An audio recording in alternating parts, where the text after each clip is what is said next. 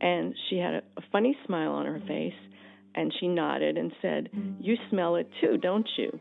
She said, "That's my ghost." I would hear the mommy, along with little running footsteps from his bedroom to my room, only to find him fast asleep in his room.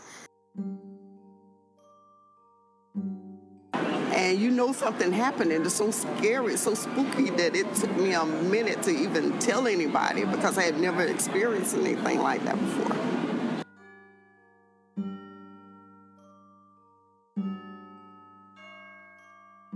Welcome back to Spooked. I'm Mark Davis at the Atlanta Journal-Constitution. We started this podcast about a month ago. Halloween was gearing up, and we figured it'd be a fun thing to do. Based on the number of stories we've heard from readers, we're going to keep going. So, if you have a story to share, send it on. We'd like to hear it. Keep listening for details on how we can get in touch. For now, here's a new collection of stories. A wedding guest no one could see crashes the party. A visit to a notoriously haunted brew pub in Savannah doesn't disappoint. Footsteps in a ceiling that sent a pack of kids running. And a supernatural love triangle. This is Spooked.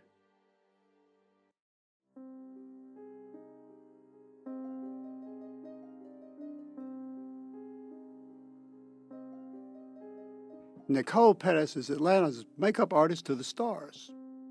When entertainers come to town for the big movie premieres, she gets the call to come make the beautiful people more beautiful.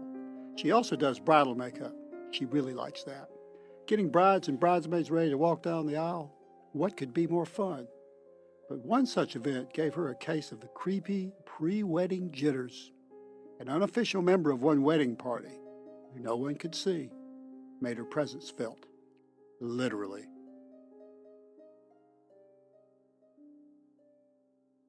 The client hired us to go to her wedding in Madison, Georgia. And this whole section of the historic houses are known to be haunted. I didn't know that at the time. I don't think I would have accepted the wedding. But anyway, we get there and we get upstairs, and one of the rooms is roped off. It says off limits. It's in its original state. I think they refurbished it, but in original state where the little furniture was tiny. Back then, I guess they had tiny furniture.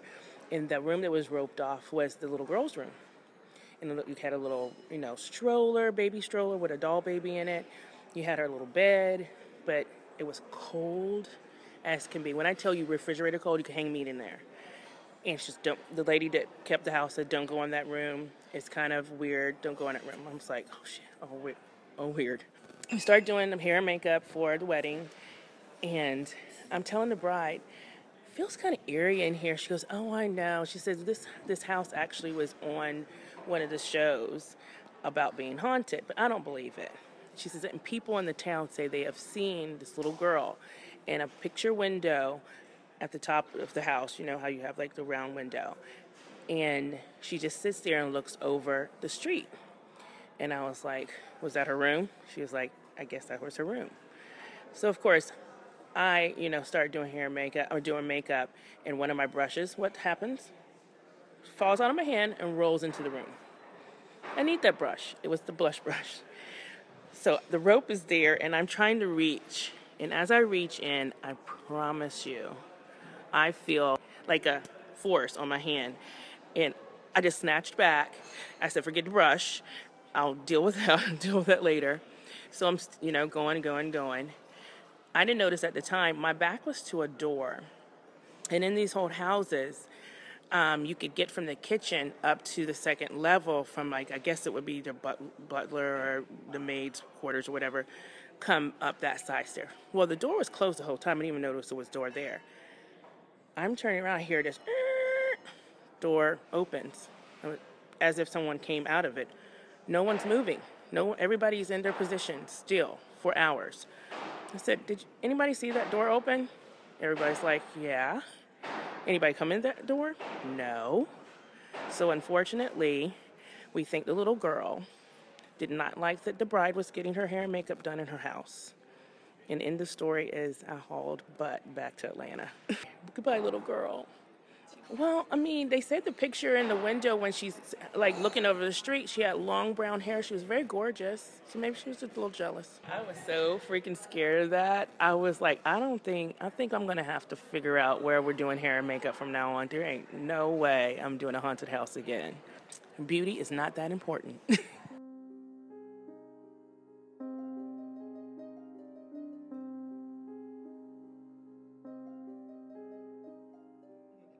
Jamil Williams loved her new house. Well, her old house.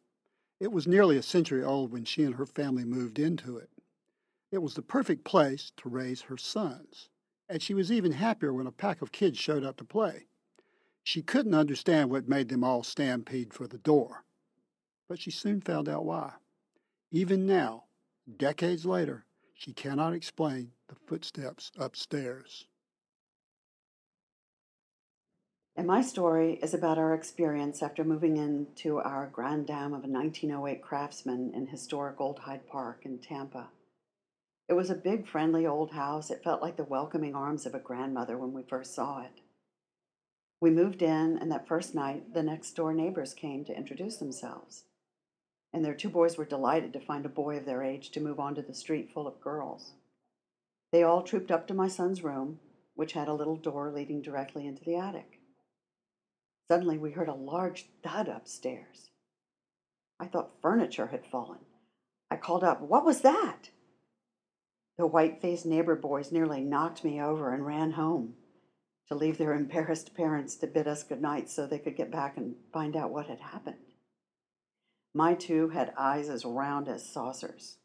They said they didn't do anything. They were just sitting there talking, and something banged on the door in the attic. I came up and investigated and found nothing. What do you think it was? I don't know. Maybe a raccoon? Well, okay, then let's get ready for bed. The next day, I went to the old-timer across the street and asked him the same question I'd asked another neighbor, if someone had died in the house. And he said, "Oh, no, but she had 11 children. All of us in the neighborhood played over there. It was always lots of fun." And I don't remember when it started, but it was soon. In 1908, houses did not have the walk-in closets that are common today. Our house was 30 feet wide, but upstairs, at each end of the hall, a walk-in closet had been built, making the hall only about 12 feet long. One night, I was awakened by the sound of running upstairs. The cadence was not that of the 6- and 8-year-olds in residence. It was the pitter-patter of little feet, about 2 years old, I judged. And it didn't run for 12 feet. It ran all the way across the 30-foot width of the house. No closets existed for this little guy. Then it began to mess with that attic door. Of course, it was always kept closed, but I would hear it open and shut. After their scare, I knew nothing would possess my son to open it in the dark. And then one night, as I stood listening at the foot of the stairs, I heard a whisper, "Mommy." I went upstairs to see if one of mine had called me. They were both sound asleep. I felt like less than an ideal mother to leave my children alone upstairs in a house with a poltergeist running amok. Although it creeped me out, I truly did not feel any malevolence, but this just could not continue. I was losing too much sleep. I told my husband that we were going to have to do something about it. I had given up going upstairs to check, which was very high, what with an 11-foot ceiling and then a foot of dead space between the floors. My heart would be pumping from the climb and the weirdness of it all, so that it would take me quite a while to fall back asleep. He naturally thought I was crazy in imagining it, until finally one night he was up to use the bathroom and heard the attic door slam. "Is that what you've been hearing?" I nodded assent, and he was immediately on board with the necessity of doing something about this. We didn't want to talk to any of our new neighbors about it, so we told a very spiritual friend, and she related the conventional wisdom that occasionally souls become confused and don't want to leave places they are attached to, whether by happiness or tragedy. She felt we needed to pray to help this little soul see reason and move along to the next level. I believe that the old-timer across the street wouldn't have been but a whippersnapper when the highly likely occurrence of one of his 11 neighbors perishing, perhaps from falling down that 12-foot-high staircase. If he had been aware of it at the time, he was very likely to have forgotten. I figure he was born about 1915, so it could have happened well before his birth. In any event, our little upstairs housemate must have gone to the light, because it was definitely just the four of us living there after that, and we did so without incident or disruption for 4 more years until we moved back to Atlanta. But those neighbor boys never again climbed up those stairs.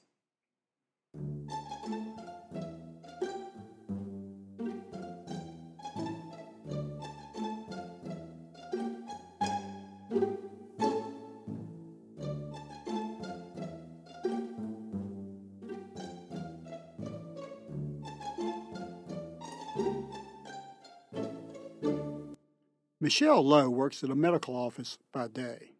After hours, she leads ghost tours and works with a group of paranormal investigators. One of the locations they checked out was Moon River Brewing Company. That's known in Savannah as the Haunted Brew Pub. Does it live up to its nickname? Well, after what she experienced there, Michelle certainly agrees. We had investigated Moon River many times and were never let down. We always got some kind of evidence there, whether it be EVP or pictures or personal experiences. Well, this night we were there, it had it all.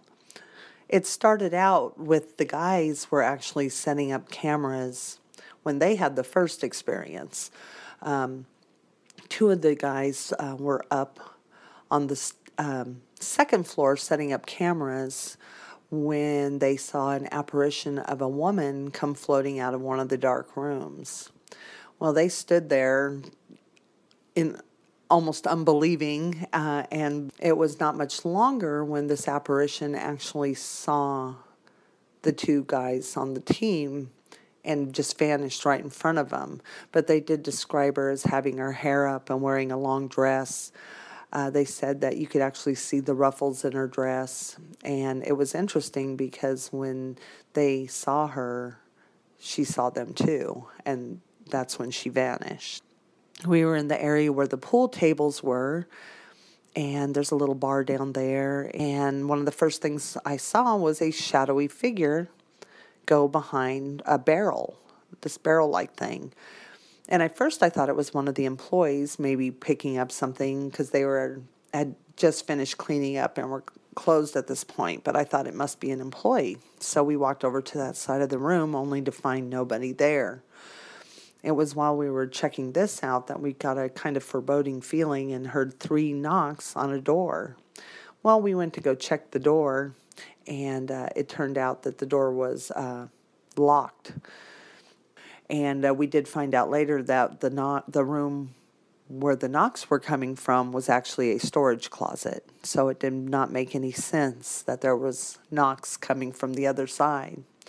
Well, as we made our way up to the different floors, and Moon River, once you leave that main floor where the restaurant is, you're pretty much walking right back into the past. Well, we were up on, I believe it was the 3rd floor, and while we were up there, we saw these strange shadows moving across the ceiling. And at first, we thought that they may have been coming from downstairs, but then we were too high up, and there were people walking downstairs, but you can clearly tell it was not their shadows. It was just not possible for their shadows to be up on the inside of the wall near the roof. And also the shadows inside the room had what looked like to be large hats on.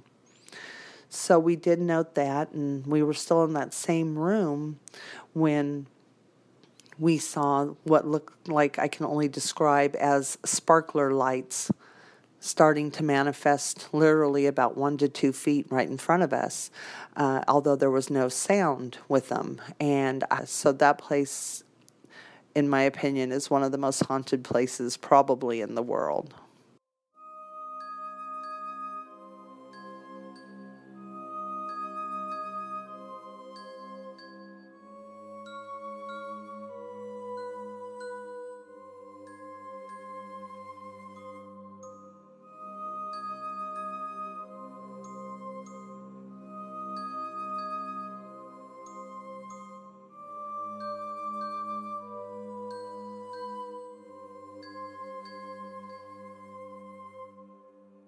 This is Mark Davis at the Atlanta Journal-Constitution, and you're listening to Spooked. I need to pause for a minute to note that telling ghost stories isn't exactly what journalists are known for. We deal with facts. We make sure our articles are balanced and fair. We search through government archives, court transcripts, property records, databases, you name it. Anywhere we can find official documents to help ensure accurate reporting, we want it. So, telling ghost stories, that's a little different. We're sharing stories readers have shared with us in their own words. We can't track down the ghosts to get their side of the story, and the very nature of these tales means there isn't a lot of what you'd call official evidence. Still, this has been a fun project, and we thank you for listening. Email me at mrdavis@ajc.com if you'd like to share your story. For now, here's one more. Remember Cheryl Robards? We heard from her last time. She and her sister, Kelly Alanis, both born storytellers, shared a couple of chilling encounters. We noticed an elderly woman in a black coat and a black hat and flowers. But what struck me odd was that it was warm outside, and so what she had on was way too hot. And it was also very outdated. About that time, the door kind of swings open. And I'm thinking, oh, man.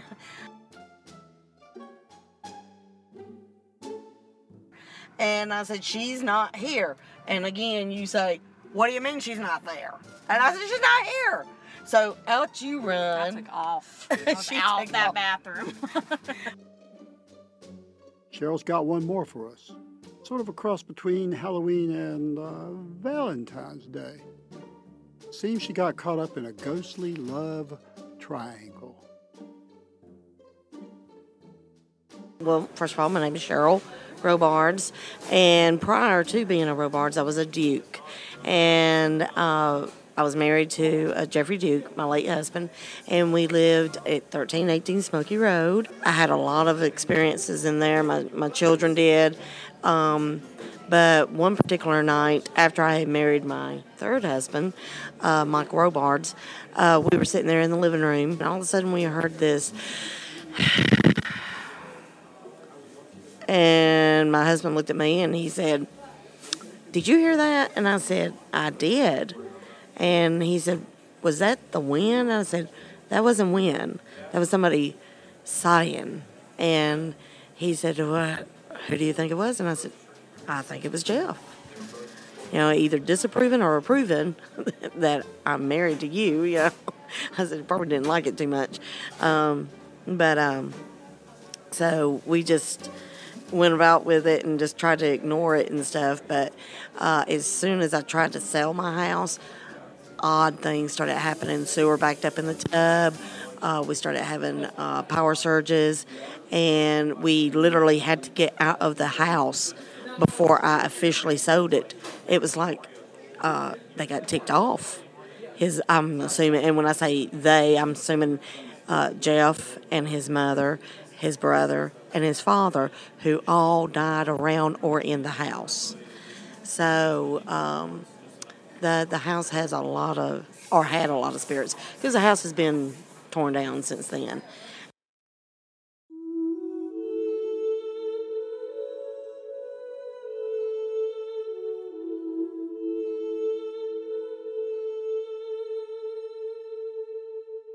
Spooked was reported by me, Mark Davis, and Jennifer Brett. She also produced it. Thanks for listening. Until next time.